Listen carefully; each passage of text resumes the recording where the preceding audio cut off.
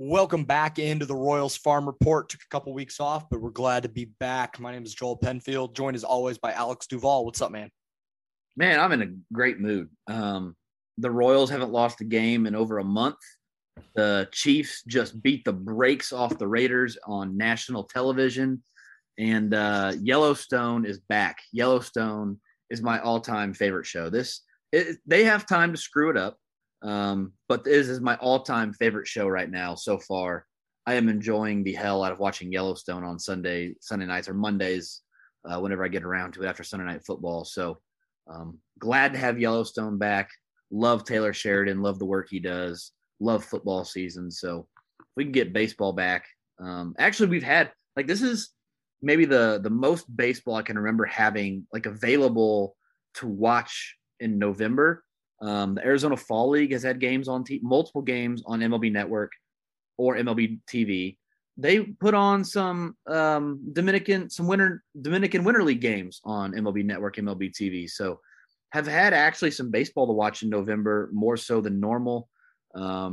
Baseball workouts at the high school level have begun. So I've got a little baseball in my life to go with the football, to go with Yellowstone, and we don't have to talk about basketball tonight. So otherwise doing pretty good. I think we can talk about this more later. I just want to get out in front of it all that I think the demise of Patrick Mahomes was greatly exaggerated. Yeah, that clip from Ryan Clark. What did he say, that Mahomes is broken or whatever? Yeah. I know there are certain metrics that some fans like and don't like, but the Chiefs were scoring. This is like the ultimate metric in my opinion. They scored more points per possession. So every time they got the ball, they were scoring more points per possession than all but one team in NFL history, even before that Tennessee game. I know their offense was not scoring 30 a game, but it's mostly because their defense couldn't get them the ball. So the Mahomes takes were hilarious to me, and I'm glad he just set their metaphorical foots and metaphorical mouths this past weekend.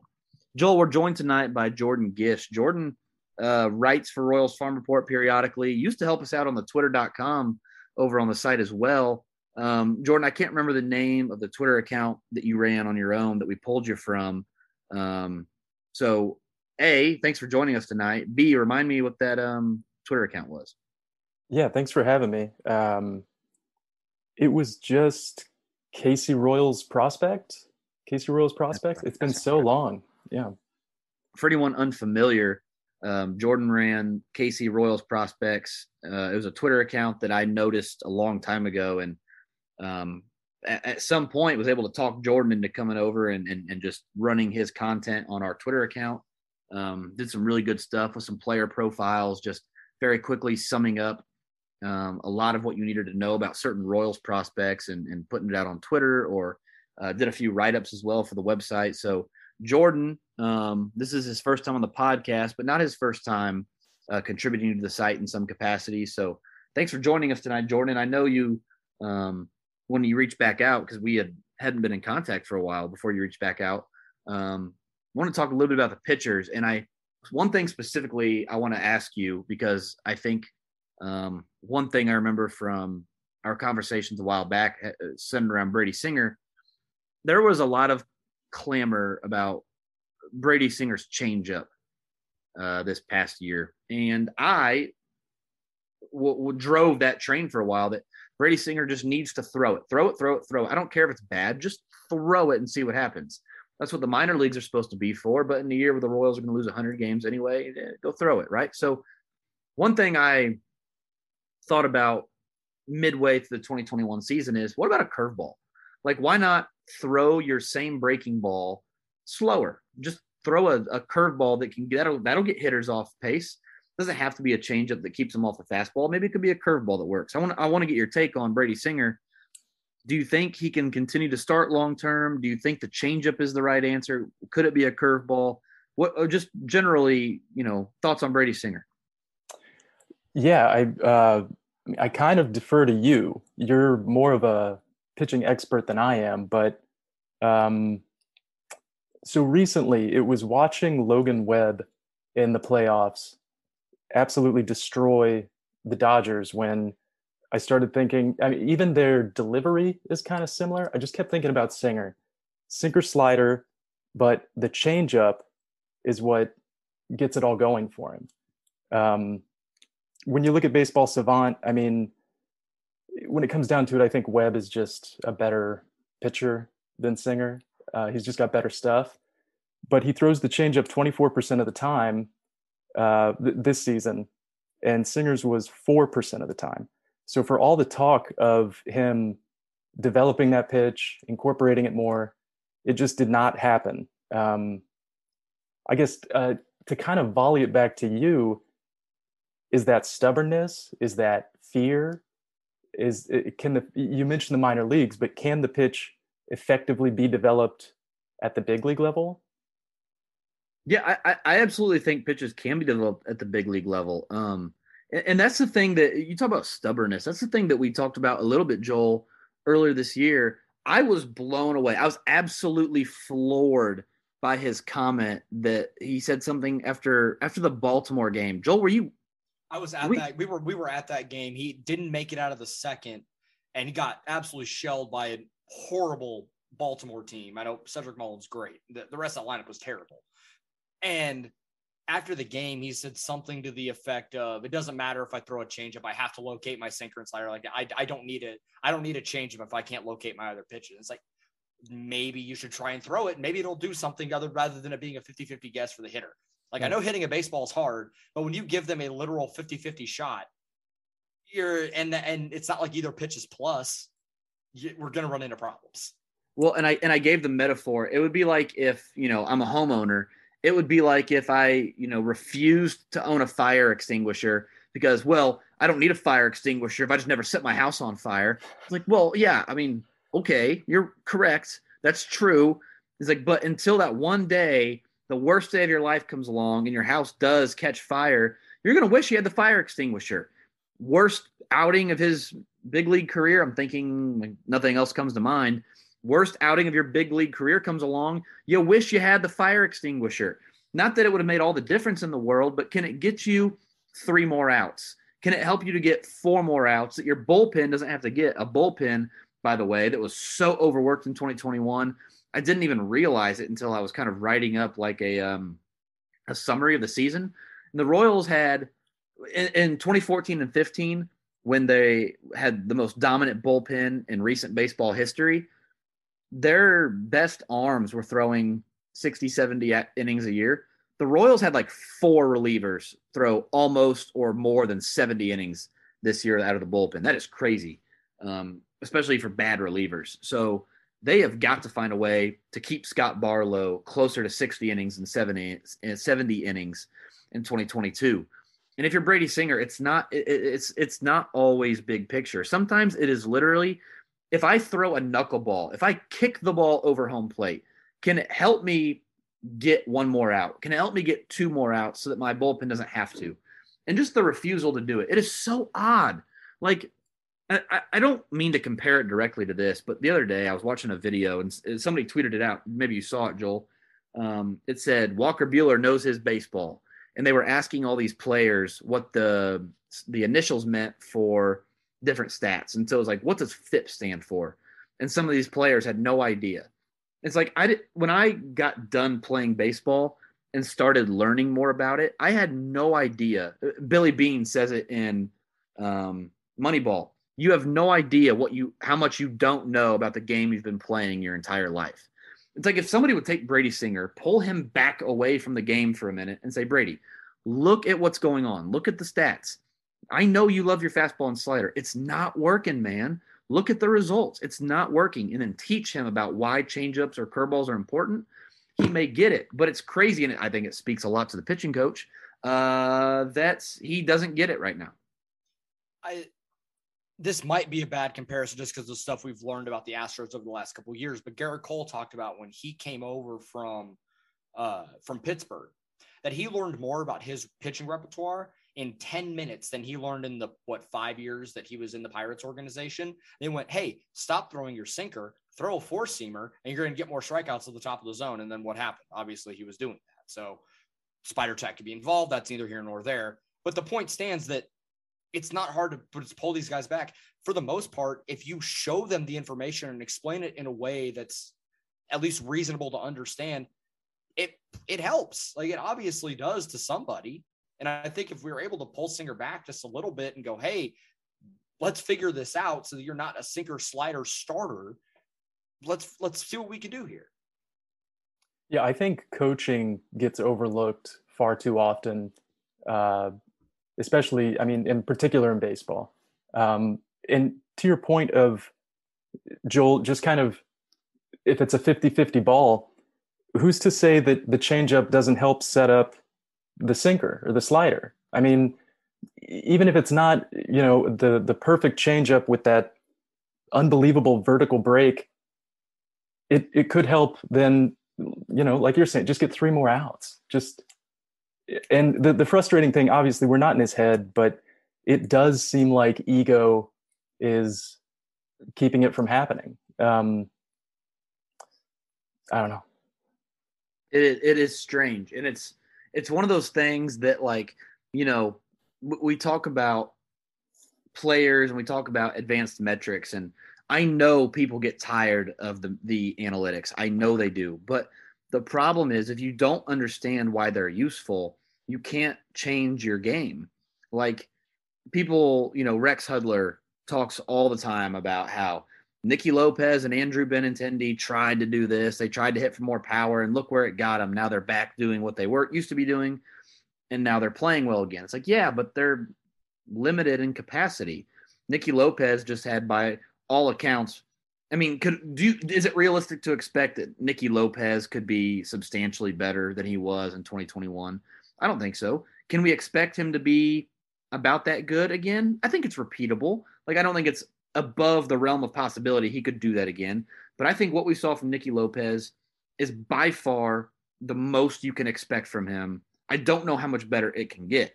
And so if you're Nicky Lopez, you're 8% better than league average offensively at best. Like, yeah, let's go try to do something else to see if there's another level to unlock. Explaining that to them, and then, by the way, trial, fail, go back to what we were doing. We can always go back. I don't know. I just like explaining to Brady Singer, look, dude, your FIP, your strikeout rate, your ERA, they're not good. Like, throwing a bunch of innings just because we gave them to you is not good. And the quicker you can teach a pitcher that and show him that it's not working, no matter how much he thinks it's working, that it's not, then we can actually create tangible change. It just doesn't seem like they're able to get into his head. Otherwise, I really think we would have seen some kind of change. Like, I don't think that Brady Singer's dumb. I just think that the idea that he doesn't have to throw a changeup, like that comment, is extremely arrogant, and it doesn't concern me. Like, I'm not like ringing the bell that, oh, Brady Singer's going to be a reliever. I used to think that anyway, but I do think it speaks more to the coaching staff that your pitching coach can't go to a pitcher and say, hey, you need to throw your changeup more. And the pitcher's response isn't, okay, yeah, that sounds like a good idea. His response is, yeah, no, I don't need to do that. So this is something I was thinking about as you were talking. So we have our opinions about the coaching staff and the man that runs the pitching. What about whether via trade or free agency, the Royals go and get a veteran starting pitcher? And I don't mean like a Mike Minor back, 16th, 17th hole of their career guy, but someone that's kind of been there, done that can maybe be a voice to these young pitchers. And, hey, I've been around the block. I've been in the league for 4 or 5 years. Like, this is what's worked for me. Let's see if we can help you that way and be a leader to all of these young pitchers and kind of help solidify the staff a little bit in that regard. And the dude, I don't know if you have any names. I have one. I don't think it's feasible, but the dude that I thought of immediately is Marcus Stroman. Because sinker, slider, and he's added a cutter and changeup at the big league level. Like, he got his changeup grip from watching Pitching Ninja and started throwing it in the big leagues, and it's disgusting. So if there's somebody that you want to go and throw some money at, a dude that's a good clubhouse presence, a fun personality, incredibly smart, and incredibly in tune to the art of pitching and not just throwing 98 and seeing where it goes, that could be a dude you bring in and can help everybody. But I totally agree. The problem I have with it is that's what your pitching coach is supposed to do.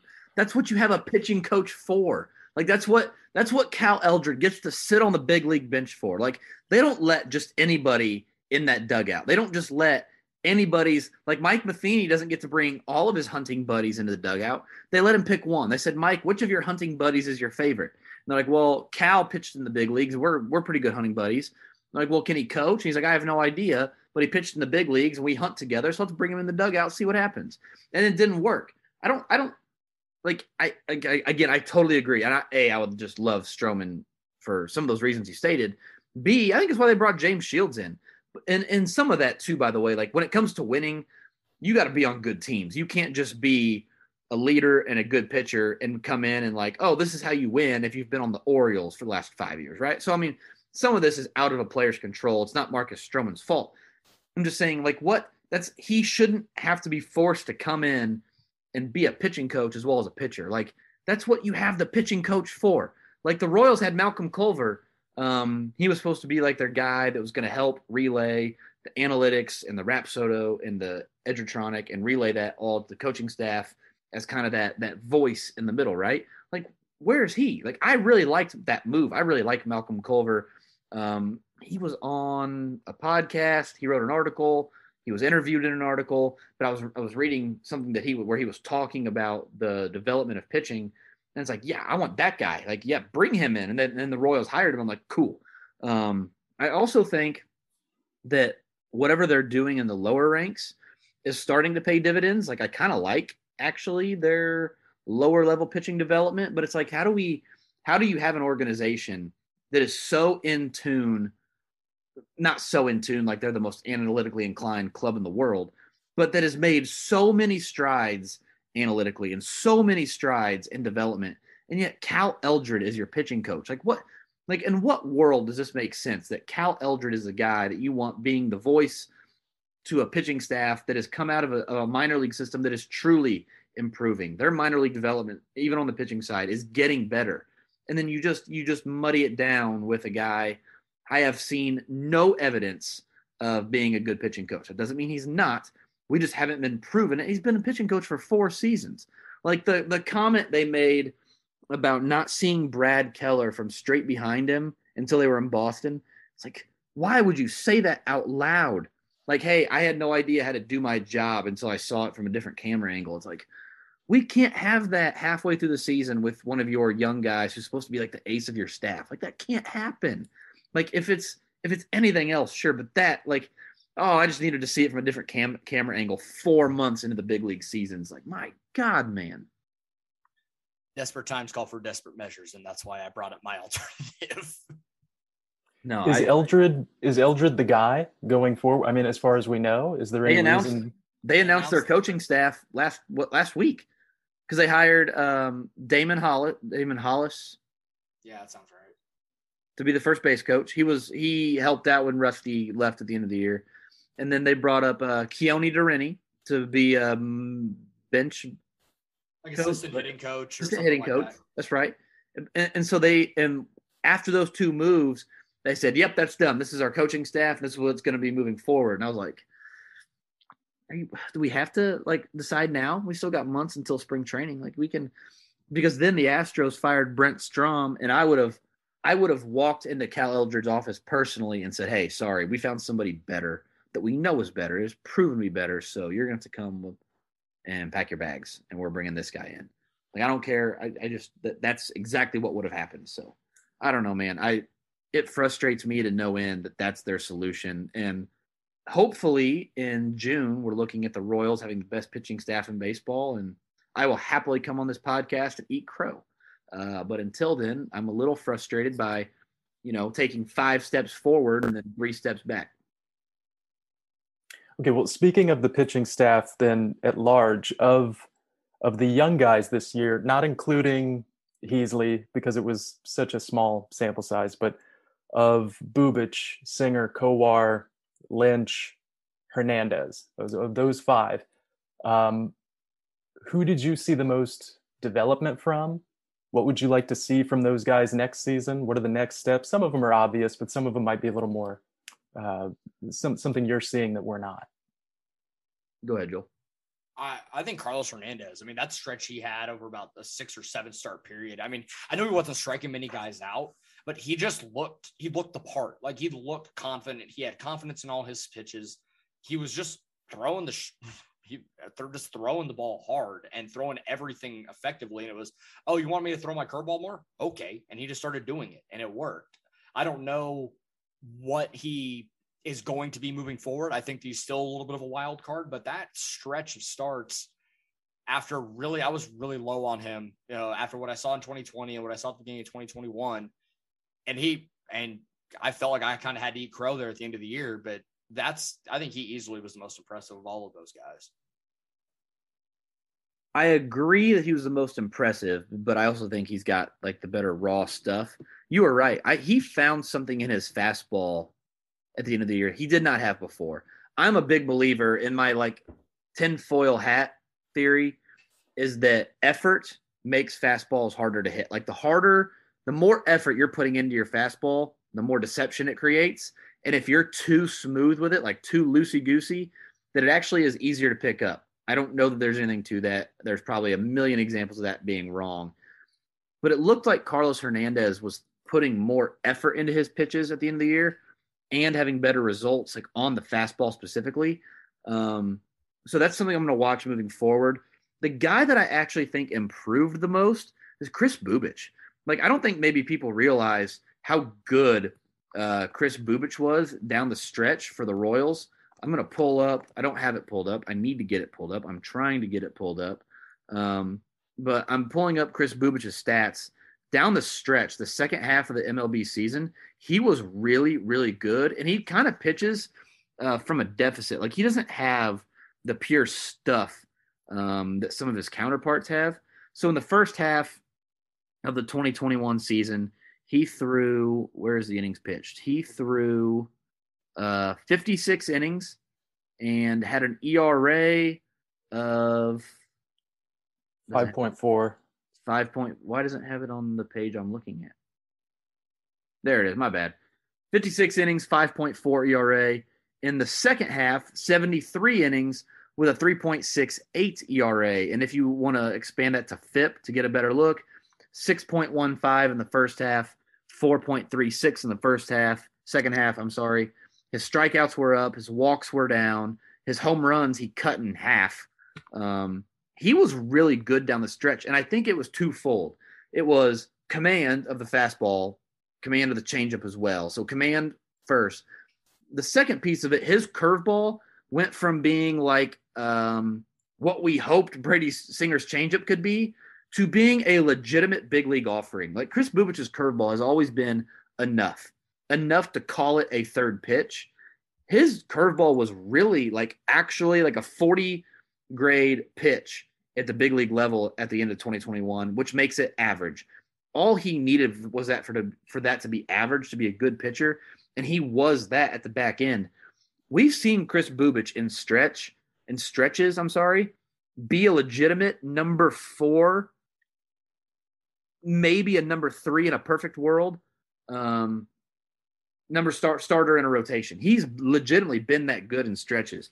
I don't know what the ceiling for him is. Maybe he's just always going to be that guy who's kind of inconsistent, pitches in a 4.5 ERA, just does a good job eating innings, because I think the fastball does limit him. But there was one start, he even said, he's like, man, I just went out there and said, screw it with the fastball and started throwing it hard. Like, I think it was that start. I think he took a no-hitter in like the 6th or 7th in Chicago. Yes, and he's in, like, I actually tweeted it out well before that start, so it wasn't like I'm not implying it's had anything to do with it, but I tweeted out, I said, Chris Bubic's average fastball in 2021, so this is like July, isn't any slower, but his, like, we're not seeing the 95, 96, because 2 years ago, 2020, when we were playing the Cubs as well, he threw a fastball to Anthony Rizzo like 97, and I remember going, what the hell? Like, did he really just hit 97? And so I looked it up on Savant, that in game, and it was 97. Like, but up until that start in Chicago this year, he hadn't even hit like 95. Like, we just hadn't seen the max velocity from Bubic. Like, he was trying too hard to command it. And all of a sudden he loosens up, he starts throwing the ball a little harder, and the results come. And I'm like, man, Like, this is the Chris Bubich I want. This is the Chris Bubich I really like. And I think there's a chance he's the second or third best of the bunch of all the Royals pitching prospects still in the system when it's all said and done, if he can keep commanding the ball like he did at the second half last year. What makes Bubich interesting to me is that what makes him interesting and what makes him good at times is also his downfall, and it's his delivery. It's just funky enough, and the arm motion is funky enough that it can lead to his command being super wild at times. And it felt like at times this year, I forgot he had said that, but that start, yeah, he just went out there and just threw it.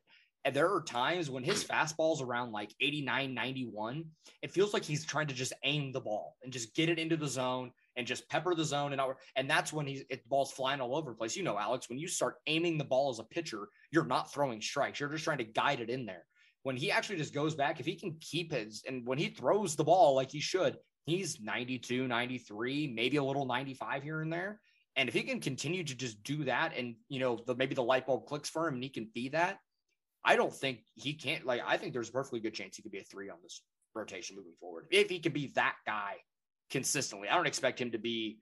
I think his delivery, and like I said, as good as it is and as deceptive as it is, I think we'll hold him back from being a true, top of the line guy that's, a high strikeout, low walk type. But his stuff is going to play.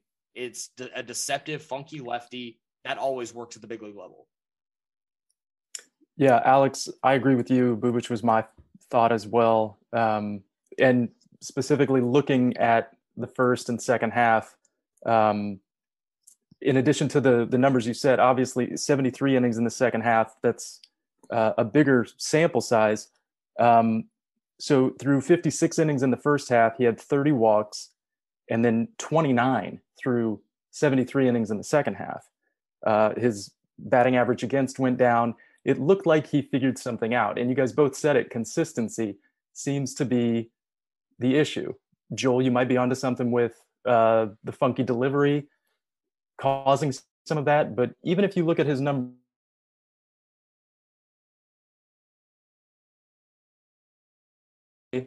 had an okay June. I might have the months mixed, but it was every other month was going back and forth from good to sometimes really bad. And now with me, the way that I said it, I don't want him to change a thing because when you throw 90 to 92 at the big league level, especially nowadays, you got to have some kind of funk, something to throw off hitters because that's BP to a lot of guys nowadays.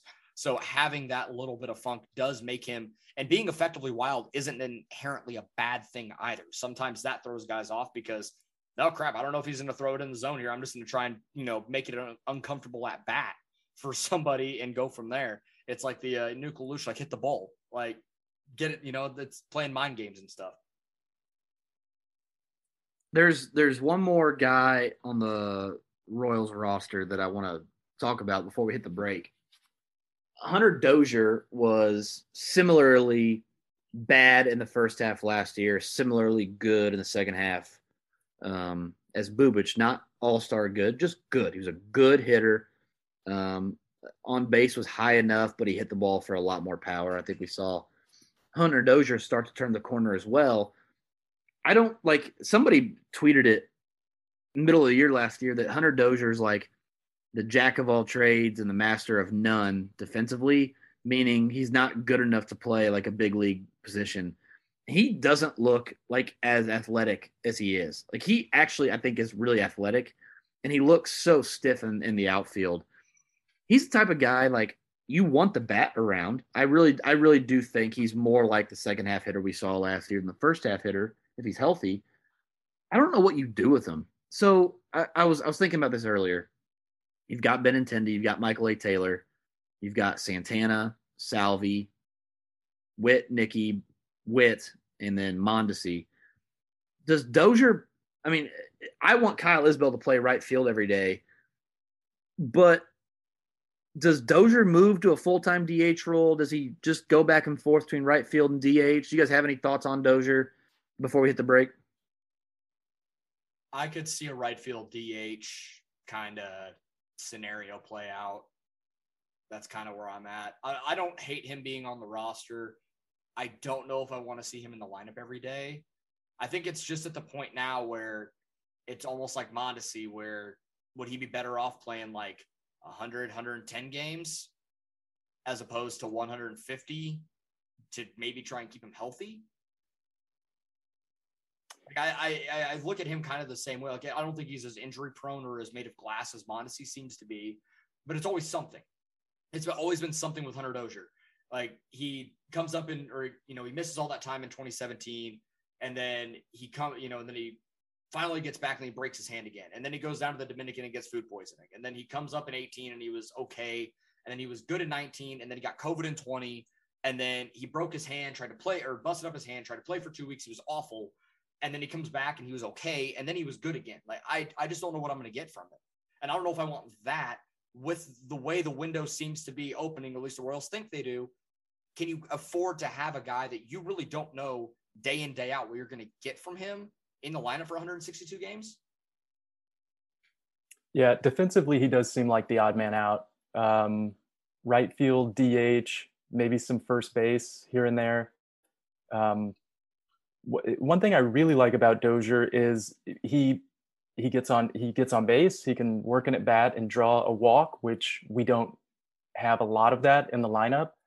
And his 2019 was undeniably great. I feel like his first half was probably affected more by injuries than the team wanted to let on.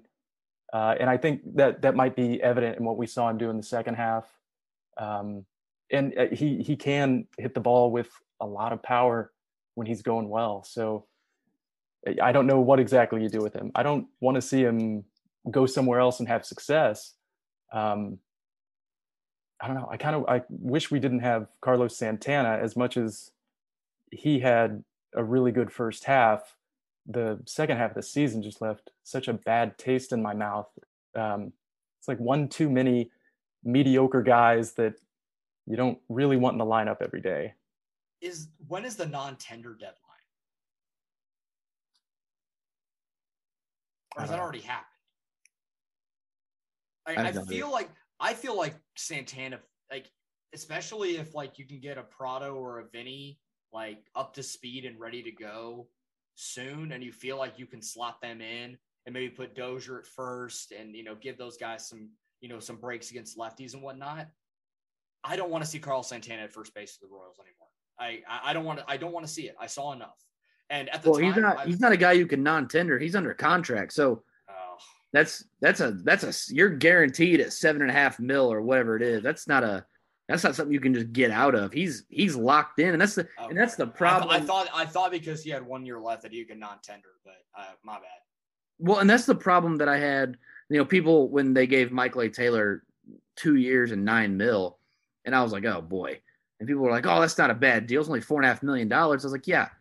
I'm not looking at it from like the way every other baseball team would look at it. I'm looking at it from the point of the Royals gave him 2 years. He's going to play center field for parts of 2 years. Like, the Royals won't move on from that. They didn't move on from Omar Infante until they absolutely freaking had to. Like, they won't do it. And so that's why I'm looking at it like, oh my gosh, we're going to be stuck with Michael A. Taylor in center field for 2 years. Like, that's the angle I look at. And that's the thing with giving Minor and Santana 2-year deals. It's like, well, pitching is different. Giving Santana a 2-year deal is, I didn't hate it. At the beginning of last year, I loved it. And then it's like, now it's like, oh man, now our prospects are ready and Carlos Santana still has to play. So the 2-year deal, is maybe a bigger deal than people realize. Like, that extra year, it's never about the money. It's never about, the contract. It's about who doesn't get to play, because owners it's such a funny thing. Like, with guaranteed contracts, it's like, why are we playing Chris Davis all the time? Remember when he was bad in Baltimore, right? He is literally making the team worse. It's like, you have to pay him. No matter what happens, you have to pay him. It's funny to me these owners don't move on sooner than they do, but that's neither here nor there. There's a question I want to get to about the Rookie of the Years when we come back from the break. We're also going to talk a little football, talk a little Yellowstone, talk a little MLB awards this offseason, so stick around. We'll be right back. All right, so I want to get your guys' takes on the Rookie of the Year really quick, because I think we're sort of in a I'll tell you where I think sometimes we get a little, and by we, I mean, there are two contradicting thoughts that I see on social media every now and then. So the other day, Randy Arozarena gets elected AL Rookie of the Year despite having big league experience in 2019 and 2020, plus the postseason 2020, right? So he comes out in 2021, is phenomenal. He is the Rookie of the Year. He was the best rookie in baseball all year. And he should have won the award. Good for him. My problem with the Rookie of the Year award is how we define a rookie. And here's what I mean. Shohei Ohtani plays almost big league baseball. And Shohei Ohtani's not a great example because he was pretty young when he came over. So let's use Ichiro. Ichiro played in Japan for years. How old was he when he came over? Like 29? He was 28. 28 years old when he comes over. And then now he's eligible for the Rookie of the Year award. Okay, if that's the way you want to play it, that's fine. Here's my thing with that. There are also people, and I would venture to guess that some of these people live in the middle of this, that think that Ichiro should be crowned as the hit king of the world because his hits in Japan combined with his hits in the MLB are more than Pete Rose. And to that I say, we can't have both. We can't pretend that these other leagues and that, playing Major League Baseball for 20 games and 20 games and still being a rookie, and then also like having that rookie status. Like it's such a weird conversation to me. It's like, do we want to claim Ichiro is the true hit king, or was he a rookie when he was 28 years old? It's like they can't be. It's a weird conversation because it's like it doesn't have anything to do with the award. Like the award, I couldn't care less. It's more about how we view like. So I say that it's not that I don't care. Like I don't want these older players winning Rookie of the Year awards. It's more so that it's like, at what point do you strip someone of rookie status? Before we do now. So like Randy Arozarena, I saw people making fun, like Alec Lewis tweeted and said, can't wait for another Rookie of the Year award from Randy Arozarena next year or something like that. It's like, I get it. Like he has been in the league for far too long to probably be considered a rookie. But if we're going to define him as a rookie, he has to be eligible for the award. And like Vahe Gregorian doesn't vote for him. It's like, what are you trying to prove? Like he is by definition a rookie. If you want to have a conversation about whether he should be a rookie or not, I'm willing to have that conversation with you because I think it's kind of strange. But there are so many weird conversations around like how we treat these players like on their rookie status. And I think it matters for like the CBA and with prospects and with prospect eligibility and rookie eligibility. I do think that matters for like service time and stuff. So I do think there's a way that it can be important. I just think it's a fascinating conversation that I was curious if you guys had any thoughts on. I mean, not necessarily. Like, I think they probably should have found, like, with the way Arozarena played in the playoffs, in the being every day in the lineup last year in 2020. Like at a certain point, like I think playing in the playoffs should count as being major league service time in some capacity, right? I know everybody doesn't have the opportunity to play in the playoffs, but if you do, I think that there's some merit to that. I also think that if Wander Franco didn't get hurt and get banged up the last like 2+ weeks of September, he probably would have won Rookie of the Year and we wouldn't be having this conversation. Yeah, I don't know what the answer is. It is strange to have a 26-year-old Rookie of the Year who's been around the block a few times. I don't know. I think, wouldn't we all prefer our Rookie of the Year to be 19, to be 21 years old? I know it doesn't shake out that way, but yeah, I don't know what the answer is. Yeah, and it's weird because you can't put an age limit on there, even if we think it makes sense. Because right. If you're Paulo Orlando, he legitimately like had no reason to be called up before. What was he in 2015? Like 30? Yeah, he spent like 10 years in the minors. Yeah, he was old when he came up. Like you can't bar him from winning Rookie of the Year because nobody would give him a shot. So I get that. But at the same time, Joel, I think you're right. I think they need to start counting the postseason as service time. And I also think it's silly that when they, back when you could expand the roster to whatever, that September didn't count for service time. Like, you are still serving a big league roster. Like, how does that not count for your service time? Now, once you get to September, because of the current CBA rules, it doesn't matter. But I think if you are with a team all October, go win the World Series, Randy Rosarina would have won World Series MVP and not have gained any service time for that, it is really strange. And I do think probably going forward, they ought to include the postseason. They ought to include September. Now, I get you don't want to punish the player from not being eligible for that award, but at the same time, like there's too much experience. It's almost like it's against the spirit of the award. I don't know. It's an interesting conversation. I was curious if you guys had any thoughts on, but maybe I'm the only one who thought about this for more than 5 minutes. Is it 120 at bats within the season? I think it's 150. It's right around there. It's okay. It's something like that.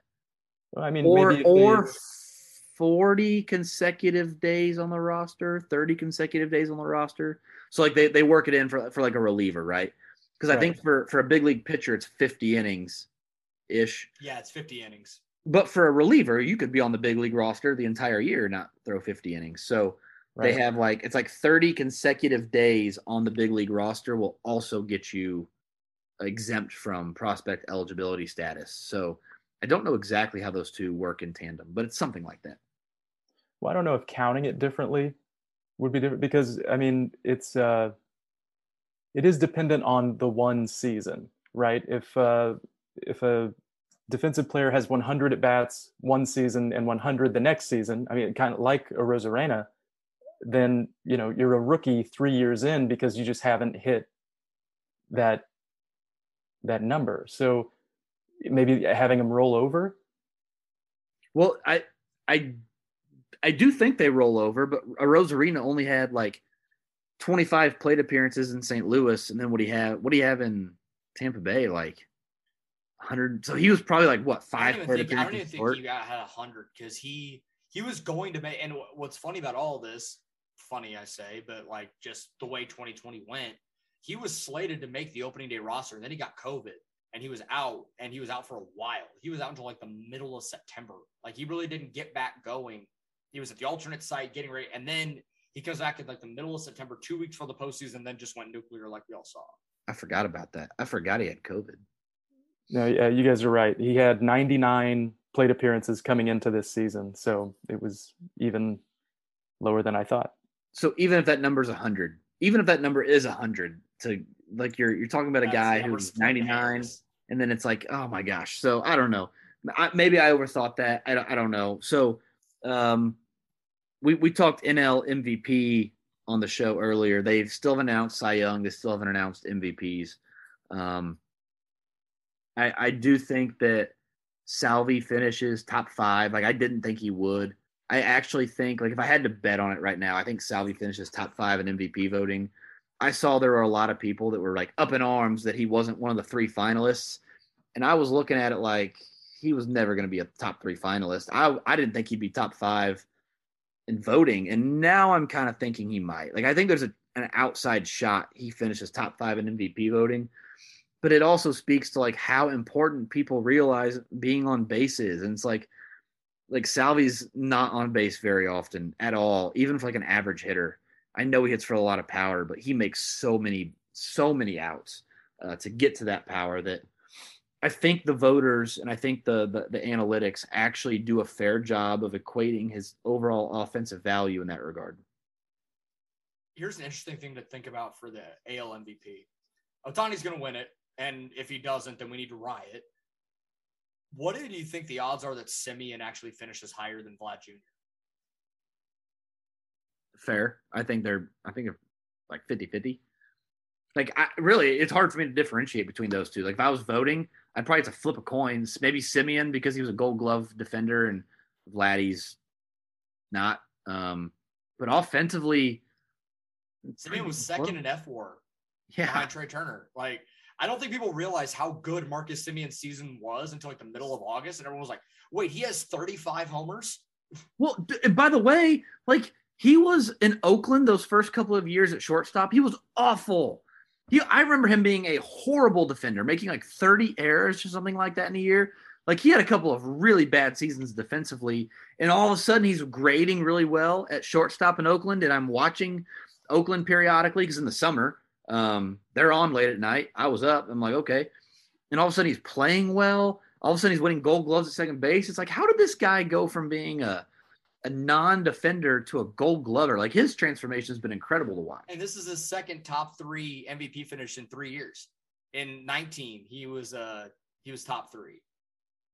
Yeah, he's so underrated. He's going to make a lot of money, maybe a lot more money than people think. Send me into Seattle, please. I would love that for you guys. I would absolutely love that. Jordan, yeah, I'm a Mariners fan. If you didn't. Oh, I know. Yeah, there we go.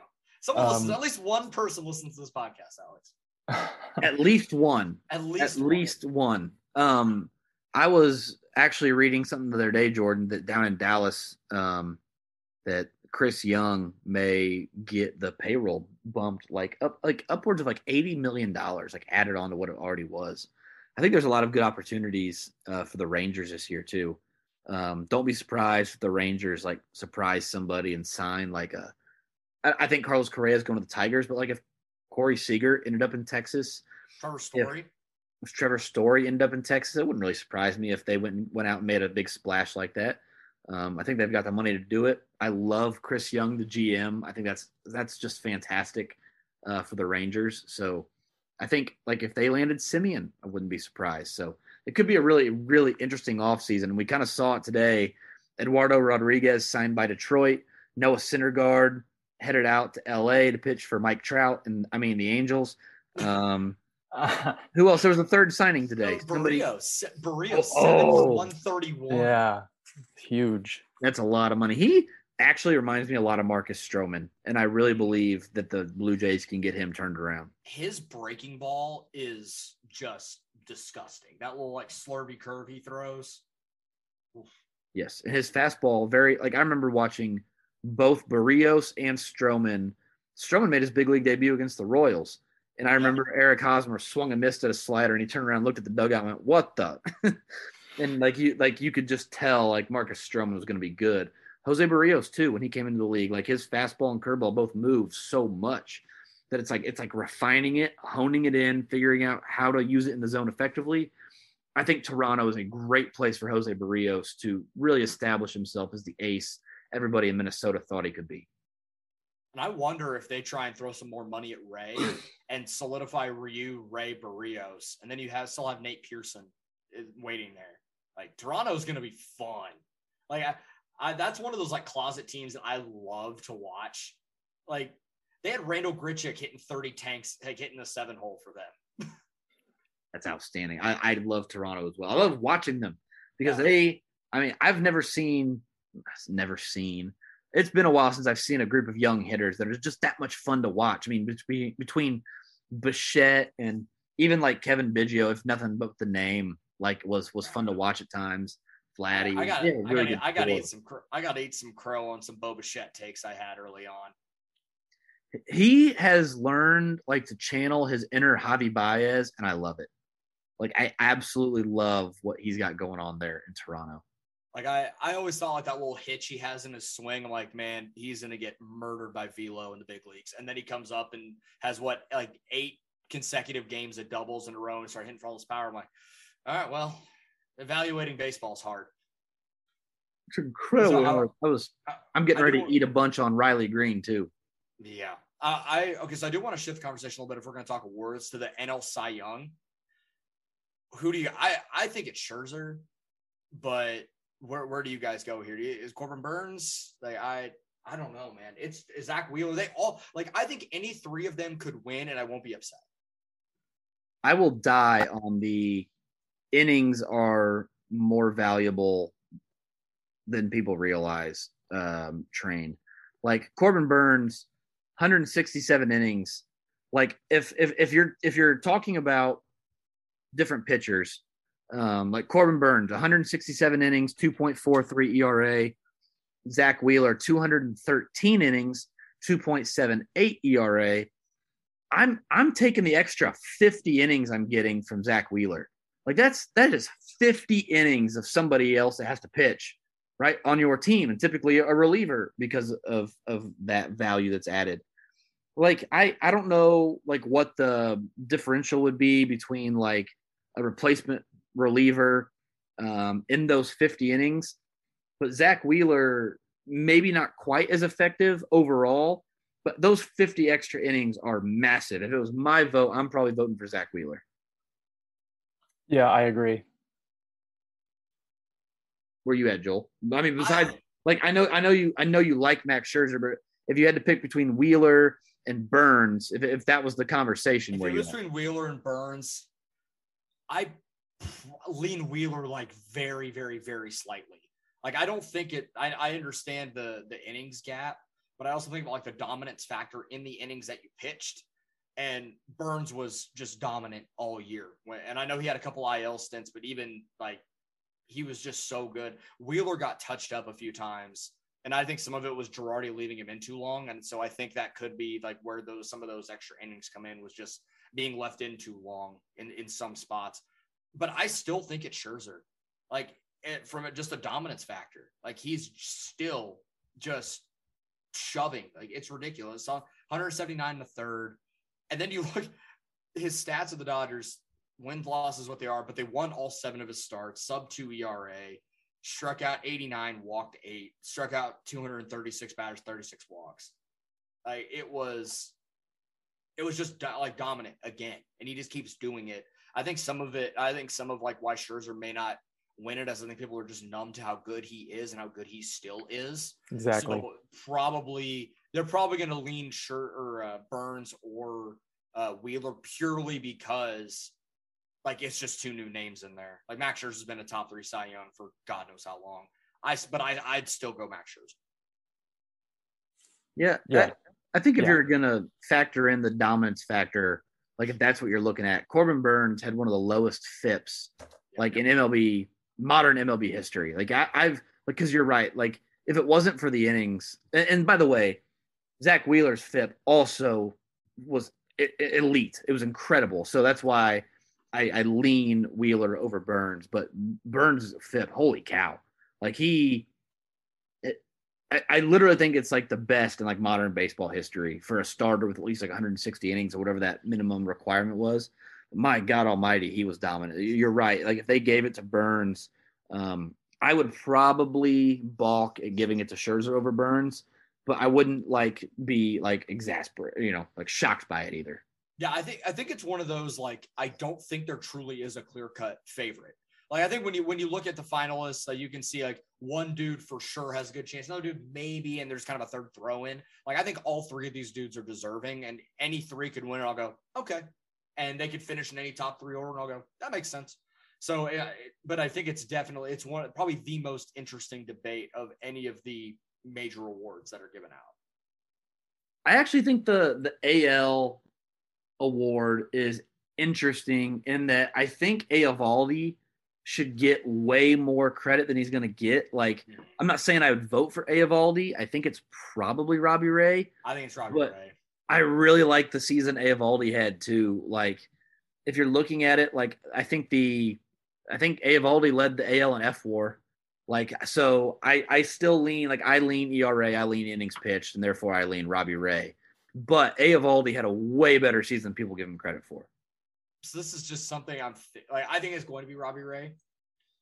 But if there was no spider tack ban, if there was no sticky stuff, whatever in the middle of the season, do you think Garrett Cole wins going away? You mean if he was allowed to continue using it? Or basically, like if there was never in the middle of the season, like no one said anything about it. It's possible because he looks like unhittable again. Like, it's like that. I think Garrett Cole is like the epitome of why they started cracking down on him. 100%. Like, it's like totally elevated his game to something that was untouchable. Like, and that's the thing with Corbin Burns is like he didn't lose anything. His balls just kept cutting and kept sinking and kept moving. It's like, how are you doing this without cheating? Because it's like, look at that cutter. Like, you have to be cheating. Like, this is Mariano Rivera 5 innings at a time. That backdoor cutter that he throws might be the sexiest thing in baseball, honestly. It's incredible. It is so much fun. And I don't bring up the Garrett Cole thing to condone the spider tack and the cheating, but I certainly think it's interesting that I think he's going to get dinged a significant amount for being the poster child for the reason why.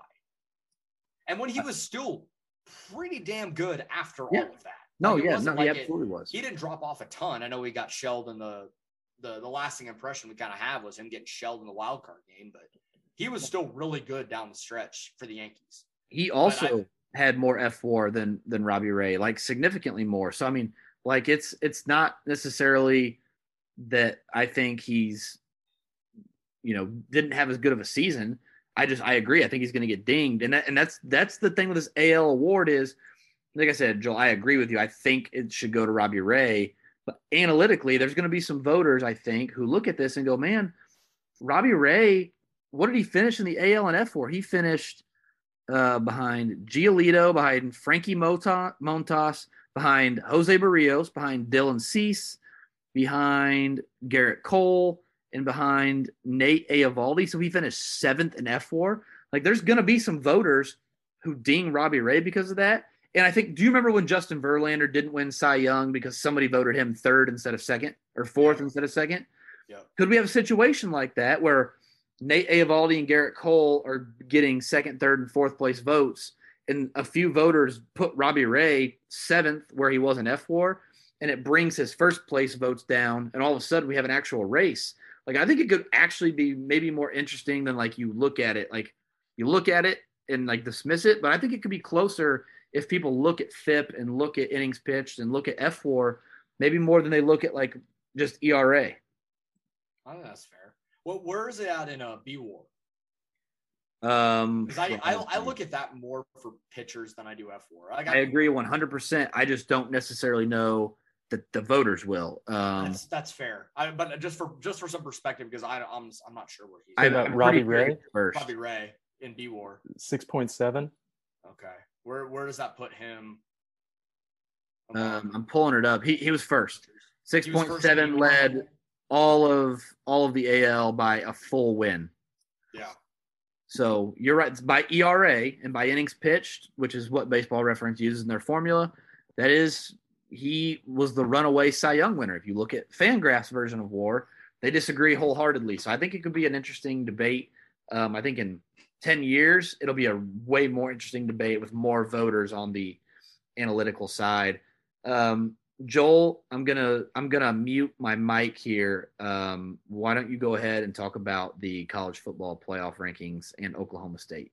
Oh my God, I'm getting a platform to talk about my favorite team. Oh my God. So Oklahoma State was ranked 9th, which I think is still fair. Like it's kind of whatever. Like I'm not worried about it. Like part of me is just confused that Oklahoma State's actually this good. Like I wasn't expecting that coming into the season, but I think I just have more issues with the playoff committee as a whole than just Oklahoma State being ranked 9th. We all know what it is. It's not the 4 best teams. It's the teams that'll give the 4 best ratings. It'll get the most TV revenue money. It's not about putting the 4 best teams in. And I think that's abundantly clear at this point. Alabama's still ranked number 2. Are they really the 2nd best team in the country? I don't know. And what their best win is what Ole Miss, and their 2nd best win is what Mississippi State, and they lost to a now 3-loss Texas A&M. Like, are they the 2nd best team in the country? Who is the 2nd best team in the country? Georgia. Georgia's 2nd team. Yeah, I really believe. Like, I think when we talk about the rankings, it's like people love to like dismiss Vegas, but if you talk about football and who has the most to gain or lose in their rankings, it's the only people with money where their mouth is Vegas. Vegas is the only group of this that can make or lose money based on the rankings. And Alabama would be at least a touchdown favorite over every other college football team in the country. It's like I know they lost to A&M and well, yeah, they lost the game. They lost the game as a 19-point favorite against Texas A&M.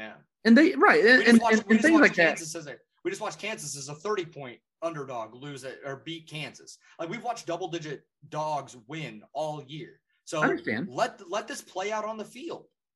I just think like honestly, like in your heart of hearts, do you really believe Alabama's not the 2nd best team in the country? I don't know who the 2nd best team in the country is. That's the weird thing. Like I don't think Oregon's the third best team, but I also don't know if they're not the fifth. It's such a weird year in that Georgia is far and away the best team. I don't think Alabama is as good as the second best team in the country.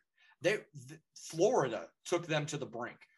I know Florida won this past week, and they gave them a 50-burger to Samford. They got run off the field by South Carolina. Like, they're not good. And then Oregon lost to a 3-6 Stanford team that's terrible, and they've been taken to the brink by a terrible Cal team. I know they have the best win in the country, but against Ohio State, but Ohio State is much better than them at this point. And Ohio State has their warts. Like, I don't think their defense is very good. I think they throw the ball way too much that they end up shooting themselves in the foot in the red zone. Who has Cincinnati beaten? Notre Dame. They beat Notre Dame by 2 scores. Okay. That's probably the second best one in the country, if we're being honest. I mean, I'm happy to see them getting the love. I think. Well, the thing is, they're fifth, but the committee's not going to put them in. If the committee was really true in getting Cincinnati in the playoff, they would have been number 4 in the initial rankings. But they didn't want to put them in. And this is my tinfoil hat theory: is they didn't want to put Cincinnati in the initial rankings because if they won out, then they were going to have to justify bumping them out of the rankings for a one-loss conference champion.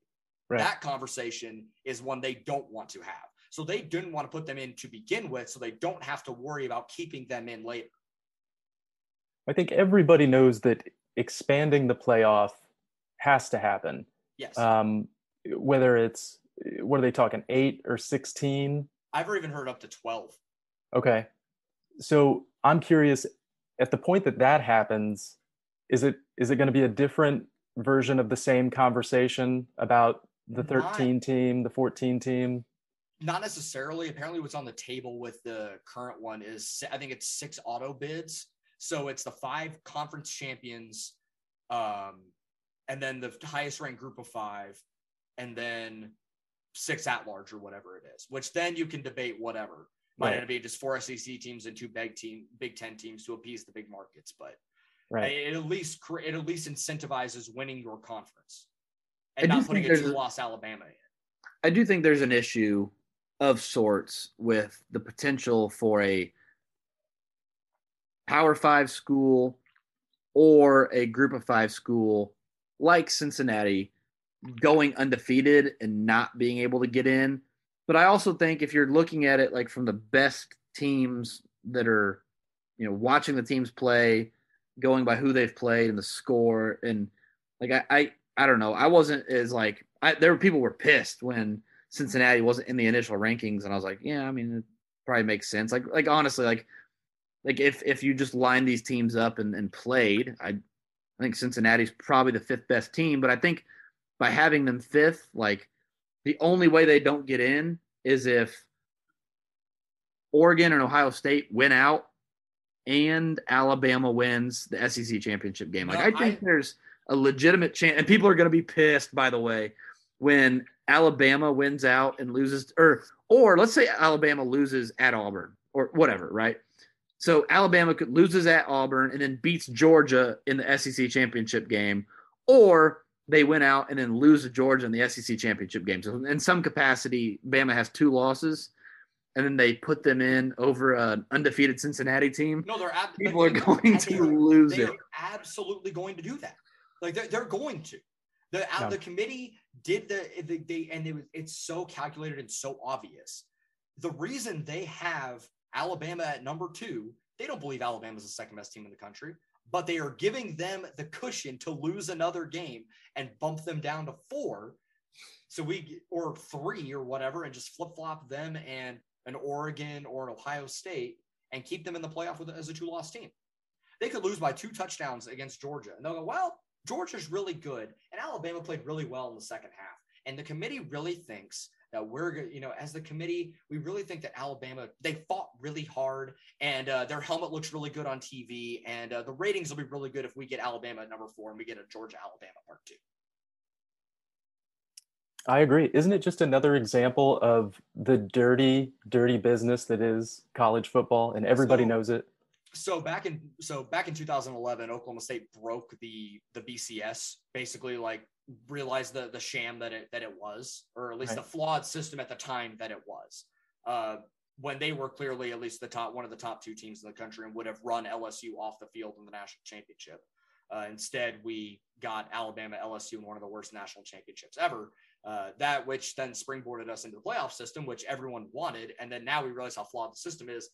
There's got to be some solution to have some kind of hybrid BCS playoff to get the committee out of it, because they obviously don't care about the best 4 teams. They just want the best ratings for the playoff. They don't actually care about the best 4 teams. Because if you put if you put say Clemson in a regular year, you put Clemson's helmet on Cincinnati, you don't think they're in the top 4? If you flipped Ohio State and Oklahoma State's helmet, and you put Oklahoma State's helmet on Ohio State, Oklahoma State would be a top 4 team. They should be, but they're not, because their helmet's not as sexy as Ohio State's. Yeah. I think everybody knows it. Oh yeah, it's the worst kept secret in college football. And I love college football. And I'm not even trying to act like too much of a homer. Like, I don't think Oklahoma State's going to make the playoff. I still think we're going to get run out of the stadium in Bedlam, because we always do. But it's still like, you see the season they're having and they're not getting rewarded for it, because who wants to see Oklahoma State in the playoff besides Oklahoma State fans? Nobody. How much longer are we locked into 4 teams? 2024? I think it's like 3 more years after this. Really? Yeah. That's like when the current TV contract ends for the 14 playoff. I love college football so much. No, I wish they would fix the system so bad. It doesn't change my love for the sport. Like, I love college football and I love college football Saturdays, but it's so blatantly obvious that the system is broken as it currently stands. Yeah. When the committee wants to say head-to-head matters, and then they have Michigan State below Michigan after they beat them 2 weeks ago, or 1 week after they beat them, still had them below. It's like, okay, yeah. You're saying the quiet part out loud here. Well, and like part of like the circular like hypocrisy of it too is like, we can't,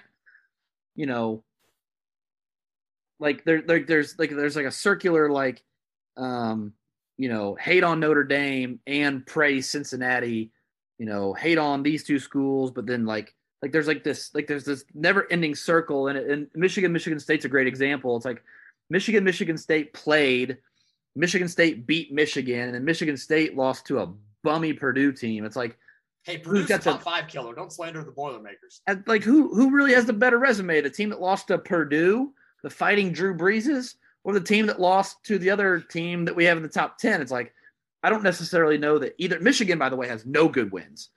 No good wins. All they have is a really good loss. One loss. Really good loss. They have a really good quality loss. So really, I think both those teams are being way overrated. And where I'm willing to meet you on the tinfoil hat is every week when there is a team that's like top 10 playing a team who's like borderline top 25, every week you can go back and you can go watch and count. That team who's like borderline top 25 jumps into like the top 25, like almost to like the top 20. Mississippi State. For the ratings. Right. Hey, let's rank them this week. We know they're going to play a top 10 team. That way we have a top 20 matchup, and then they'll lose. We'll kick them out next week. So like with Michigan State, it's almost like a hedged bet for Ohio State. Like that way, if Ohio State beats them, they can justify leaving them in by saying, oh, they beat a top 5 Michigan team. It's like, what has Michigan done to deserve being top 5? They haven't beaten anybody, man. They haven't beaten a single good team. Get ready for this. You really want to springboard us into a college playoff expansion like that? Oregon's terrible, and they're going to lose this weekend to Utah. I will go ahead and I'll shoot my shot on that one. They're already a 3-point dog in that game to number 23. Oregon is? Oregon's a 3-point dog out on the road at Utah already. That tells you anything about how bad Oregon actually is. Bad their offense is. Michigan and Michigan State are going to take care of themselves. They're going to play Ohio State, and I think Ohio State's going to beat both. Notre Dame's going to win out. I guarantee you, and say even if Cincinnati wins out, I guarantee you they will they will find a way to put Notre Dame in the top 4. Now, I would love to see them explain, if they really want head-to-head to matter, putting a one-loss Notre Dame that lost to the undefeated team that's at 5 in the playoff. You really want to springboard us into expansion, that's going to do it. And I would hate it for Cincinnati, future Big 12 brethren. But I'm also tired of the 14 playoffs, so I'm almost okay with that happening just to get us out of this as soon as possible, just for the uproar. I forgot Oregon went into Ohio State and beat them earlier in the year. That was also that was a weird game. Ohio State beat themselves more than Oregon beat them, if that makes sense. I watched most of that game. Was that the game there? The number 1 pick was out. Oregon's. Yeah, Thibodeau was out. That's right. They still went in. That's crazy. And they still went into. But Ohio State's defense was horrible at that point. Whatever defensive coordinator they had calling plays, he's not calling plays anymore. Their defense is marginally better. But I think if you were to line them up again, I think with the way Ohio State's defense or offense plays, I think Ohio State would probably run them off the field. Really quick before we start ducking out of here, we'll talk about Yellowstone really quick. Taylor Sheridan is a freaking genius. I love Taylor Sheridan. Man is outstanding. The soundtrack, Joel, I don't know why you haven't seen Yellowstone. They've taken the playlist off of your cell phone and used it as the soundtrack for the show. So it is incredible, this show is. I cannot get over how much I like this show. And again, they have time to screw it up. Breaking Bad for the first, how many seasons of Breaking Bad were there? Was there 6? 5 maybe? Something I didn't love the last season of Breaking Bad. Walking Dead got old eventually. This plot and the way they've set up Yellowstone is fantastic. I've loved every minute of it. I've gone back and watched season 1 3 different times. It's so good. It is so good from top to bottom. And I am really excited. I really wish you guys would watch it. I don't understand why people won't watch it and talk to me about it. It's almost like one of those things where it's with Game of Thrones for me, it's I don't want to watch a show about dragons. I could not care less. So I don't know if it's the Montana. I don't know if it's the horses and the cowboy thing that people won't watch it for. But that's hardly what it's about.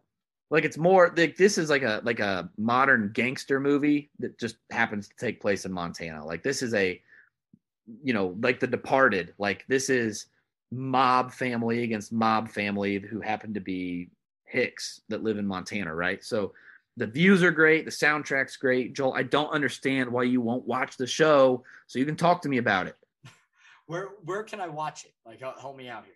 I watched it on Amazon Prime. You can, if you have Hulu TV, you can get on Hulu TV and watch it on Paramount. There's all kinds of places you can watch it. It is so good. There's a quote, and it's full of these little mini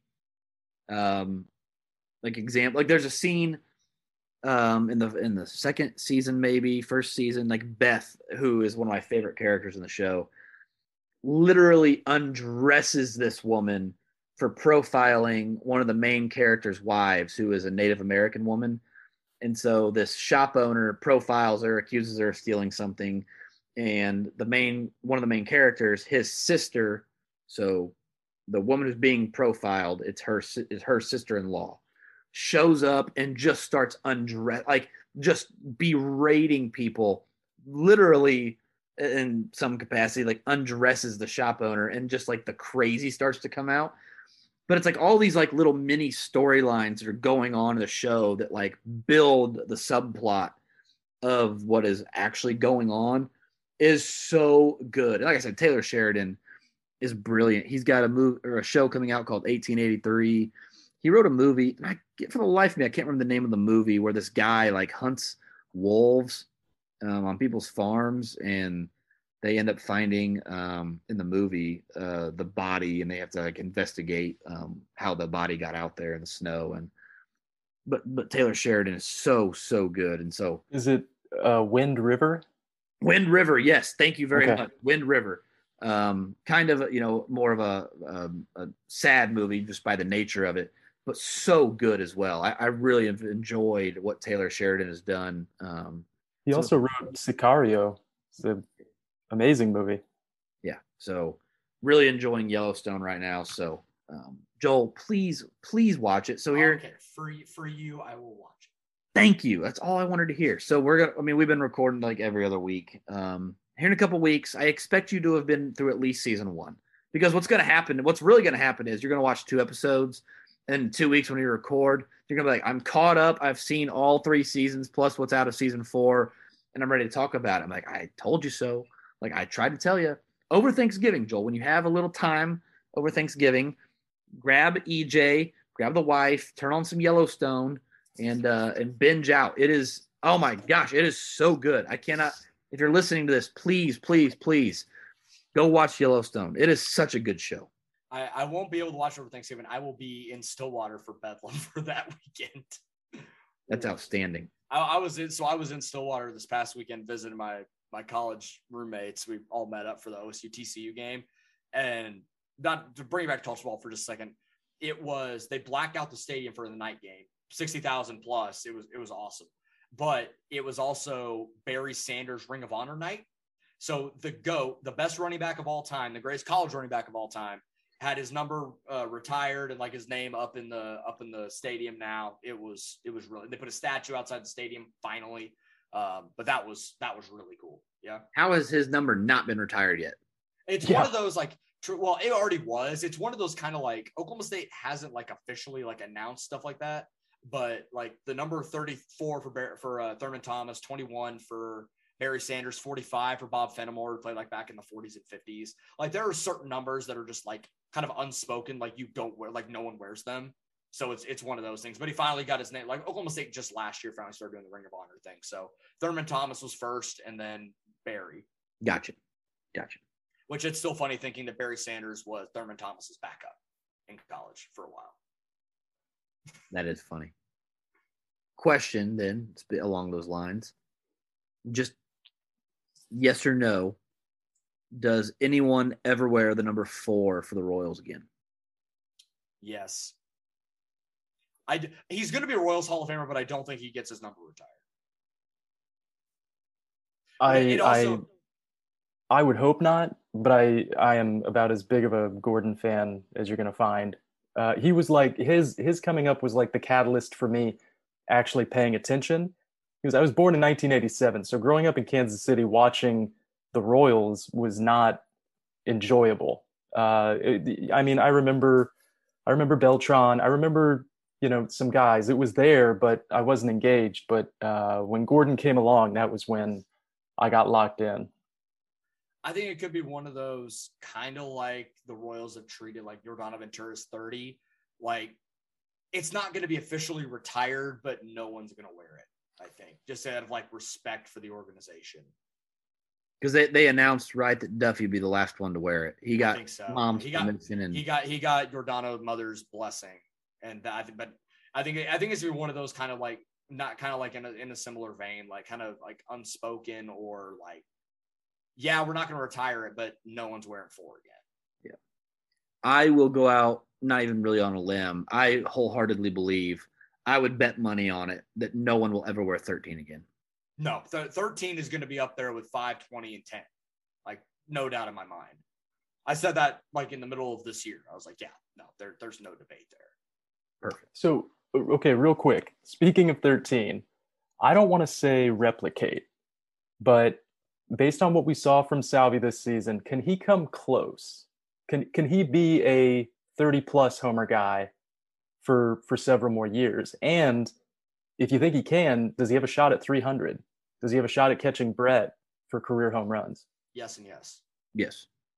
Excellent. Because I think like Salvi's offensive like tool belt isn't like, he doesn't have to sell out to hit home runs. Like his approach is, I'm not going to get on base very often, and it does sacrifice a lot of his offensive value. But I would be surprised if he doesn't hit 30 home runs this year. Like, it was so funny. We talked about this before. Juan Soto said, he's like, I think the home run derby helped my swing. Like, I think the home run derby helped Salvador Perez.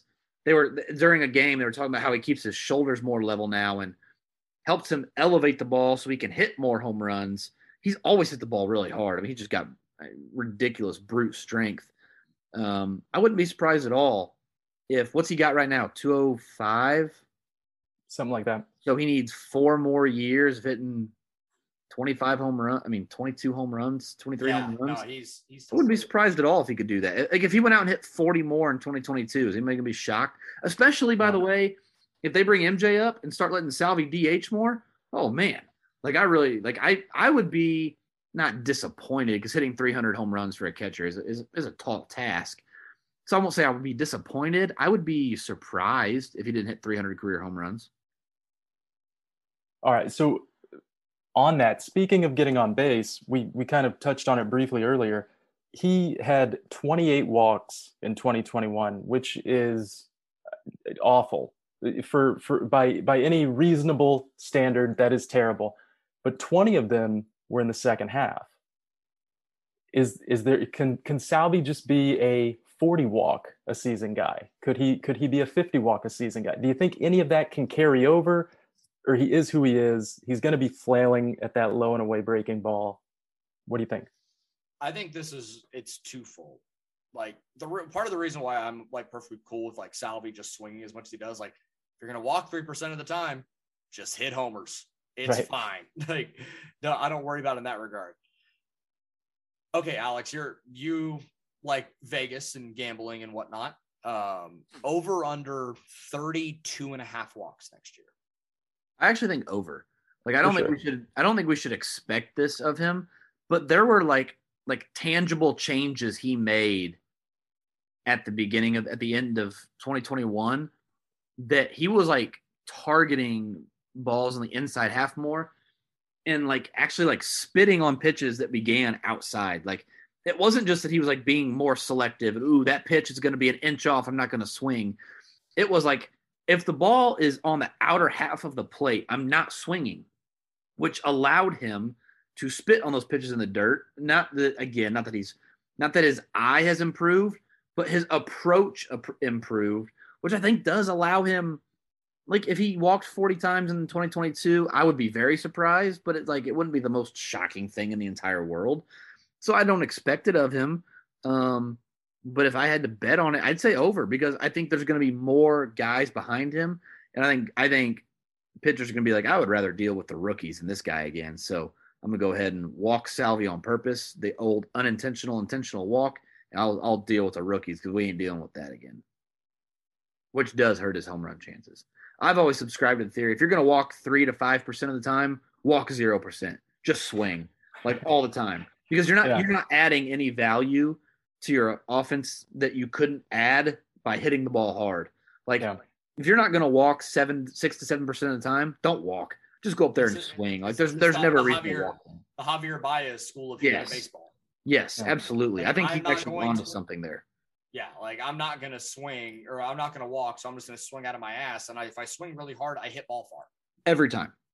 Every single time. But I do think Salvi's turned a corner to be at least a little better in terms of plate discipline. Gentlemen, I appreciate you guys very much. Jordan, it was nice talking to you. It's been a long time since we've caught up. So this was so much fun. Thank you guys for inviting me. I will start watching Yellowstone just so you will invite me back on at some point. This was a lot of fun. Absolutely. No, I cannot wait. Here in a couple of weeks, we are going to talk about it. It is legitimately one of the best shows I've ever seen. It is so well written. And one of my favorite parts of any TV show is character development. Like I don't care how bad your plot is. If I can buy into the characters and be attached to the characters, I can follow them through any bad plot. In Yellowstone, in one episode, I was hooked. Casey's my favorite, I don't know, my favorite character. I don't know if it's like I relate to him the best or whatever, but I really like Casey's character. It's Lucas Grimes. And oh my gosh, it's so good. So good. So hope you guys enjoy that. If you're listening and haven't started Yellowstone, please go start. It is so good. You don't even know what you're missing out on. Joel and I, and maybe Jordan or who knows, Kent Swanson again. We'll be back on in a couple of weeks. We'll talk football. We'll talk baseball. We'll talk whatever you guys want to talk about. So, gentlemen, thank you guys very much for joining us, and we will be back again very, very soon.